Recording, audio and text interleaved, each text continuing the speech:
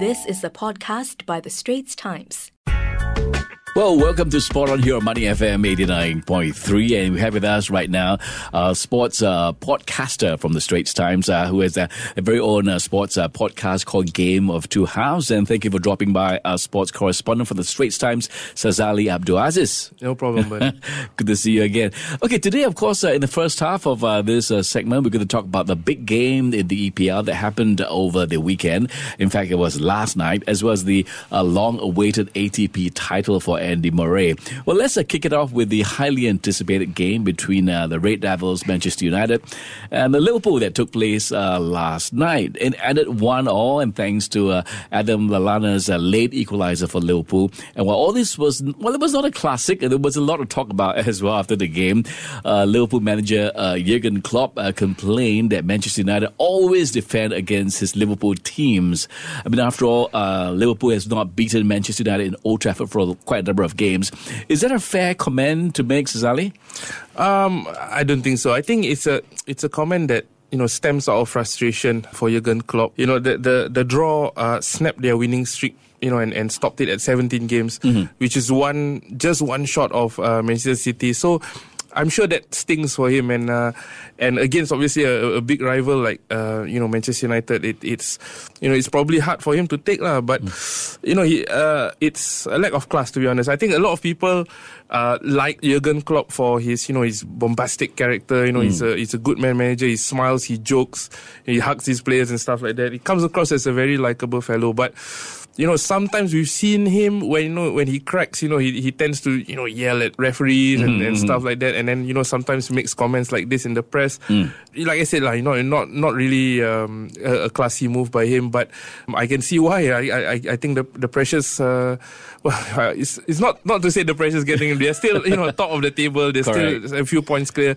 It's a frustration getting to him. If I talk about him cracking make faces, Hazali, I watched the game last night as well. I mean, I could see many moments that he was absolutely passionate, angry, and he was kind of frustrated as well. Yeah. Especially when the Sadio Mane goal was disallowed. So, so one of the interesting things that he brought up, and like you mentioned earlier, there's a lot of talk after the game, not only about his criticism of Manchester United being defensive, he also complained about the VAR, the video assistant referee. And, I think everybody's pointing out to the same thing, which is, it's a bit rich coming from him because Liverpool have already benefited earlier in the season against Leicester, from VAR. And then, now when they don't get it their way, they're complaining about the system. So, he says it's a clear foul on Origi in the lead up to Manchester United's goal, but people have been obviously the day after Manchester United Liverpool game, everywhere on social media you turn people will be giving their take on it, and some people are saying you look at Origi, he got kicked in the left leg, he's clutching his right. Correct. So he's was there really contact? People are unsure about that. But yeah, I like I said earlier, I think it's just frustration getting to Juergen Klopp, and I think. If you're a big team, you go to a if you're a superior team, and everybody I think can agree that at this point of time, Liverpool are the better football team compared to Manchester United. But if you go to your opponents, you can't break them down. You shouldn't complain that they're being defensive, because obviously they're the inferior team. It's natural. Yeah, they'll naturally set up to defend against you, and instead probably he should be looking, should he be worried? Salah is out, they played Origi, and clearly didn't work. They didn't really create too many good openings. Maybe it's it's so many factors. It could be Mane and Firmino were just in Singapore. It could be that they travelled so long during the international break. But I think you shouldn't take a swipe at your opponents. Well, to be fair, I think Liverpool, they were obviously not as well oiled as the normal selves. I mean, obviously they were not creating as many chances as you mentioned. I'm not sure so much was it just Salah, or could be just the entire team was just tired? Yeah, exactly. So one thing I've noticed over over the last couple of seasons, particularly, you know, with the international breaks, is that when the players come back from the international breaks, the bigger teams tend to sometimes struggle. So, you know, where it's one thing is the fatigue of players traveling overseas, and you know, like we mentioned, you know, some of them traveling halfway around the world to Singapore to play, you know, a friendlies in around 20,000 people.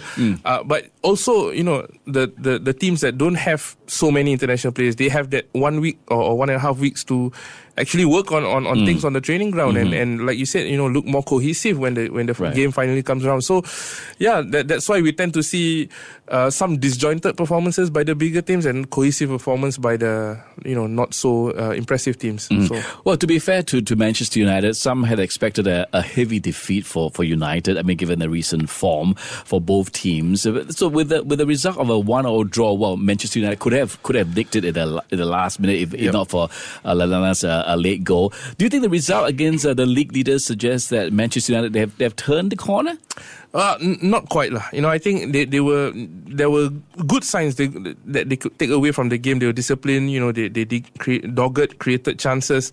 But I don't think, you know, this is you know, Manchester United fans should hold their breaths.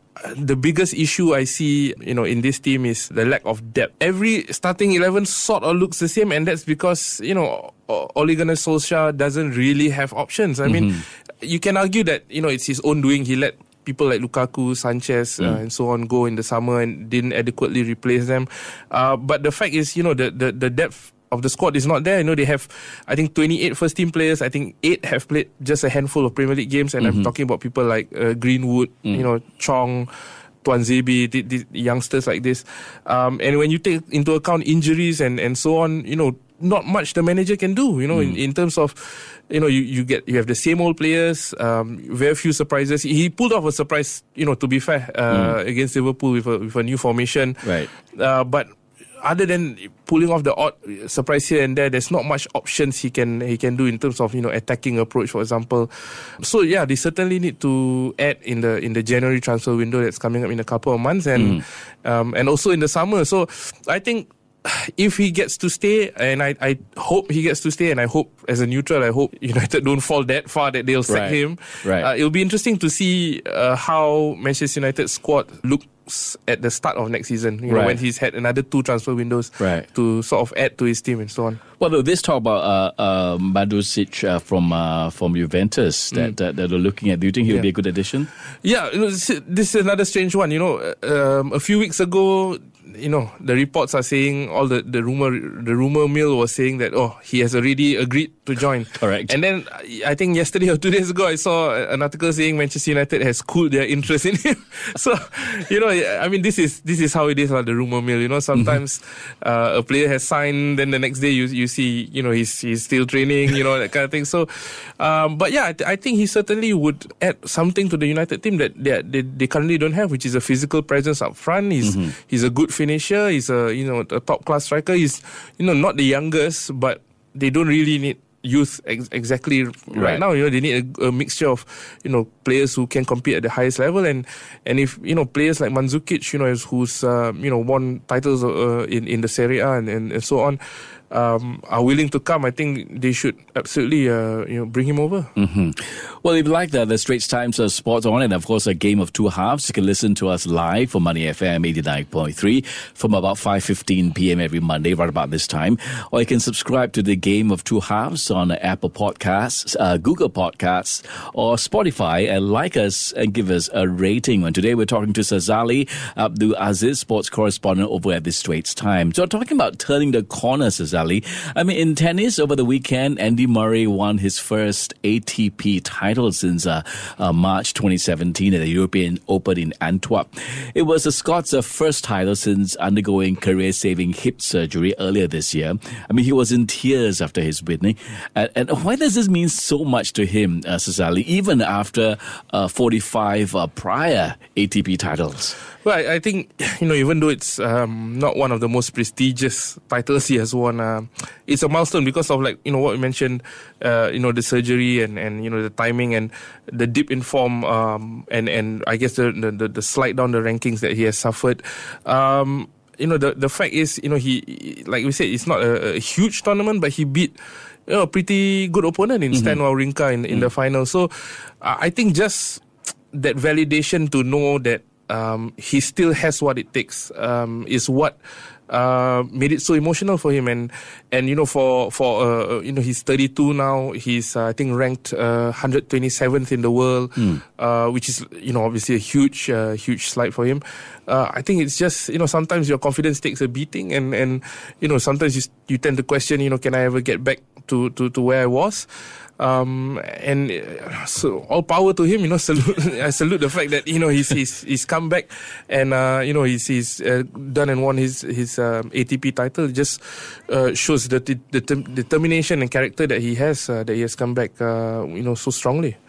Obviously he's very passionate about his performances, and that's something that we really look forward to him again going forward after this. But prior to this, he was taking part in more of the doubles competitions, and some of the competitions he did well, some not so well. Yeah, well, I think obviously the goal was always to get back to singles competition and show what he can do and try to see how far he can go. My colleague Nicole Chia, she went to the Shanghai Masters earlier this month, and she noted, we actually spoke about this. She noted that like you mentioned, he's a very fiery competitor. And for a while he sort of didn't display that same sort of fire in his games, and in Shanghai he did. He was screaming again, yelling again. Pumped up, and my colleague Nicole was telling me, he said he looked like the old Andy Murray, or get, at least he's on the way back there. So she was hopeful, and she said she believes he can eventually contend for Grand Slams. But even she was surprised at how soon he has won this ATP title and the European title, and again, like I said, against not a nobody, against a player like Stan Wawrinka, who's proven himself at the top level as well. A fantastic achievement, and it bodes well for him, and I'm sure he's earned more fans now, with, like I said, his character and bouncing back from such difficulties, and I'm sure these fans will be excited to see how he goes on from here, and whether he can eventually probably contend for a Grand Slam. There will be some story. So that goes the final whistle for our sports discussion of the week right here on Money FM 89.3. We really hope they enjoyed listening to us, and glad to have you in the studio, Sazali. No problem, Manat. That was an SPH podcast by The Straits Times. Find us on Spotify, Apple or Google Podcasts, or streaming on Google Home. Do feedback to us at podcast@sph.com.sg. You can also check out more podcasts on various topics at The Straits Times and The Business Times online.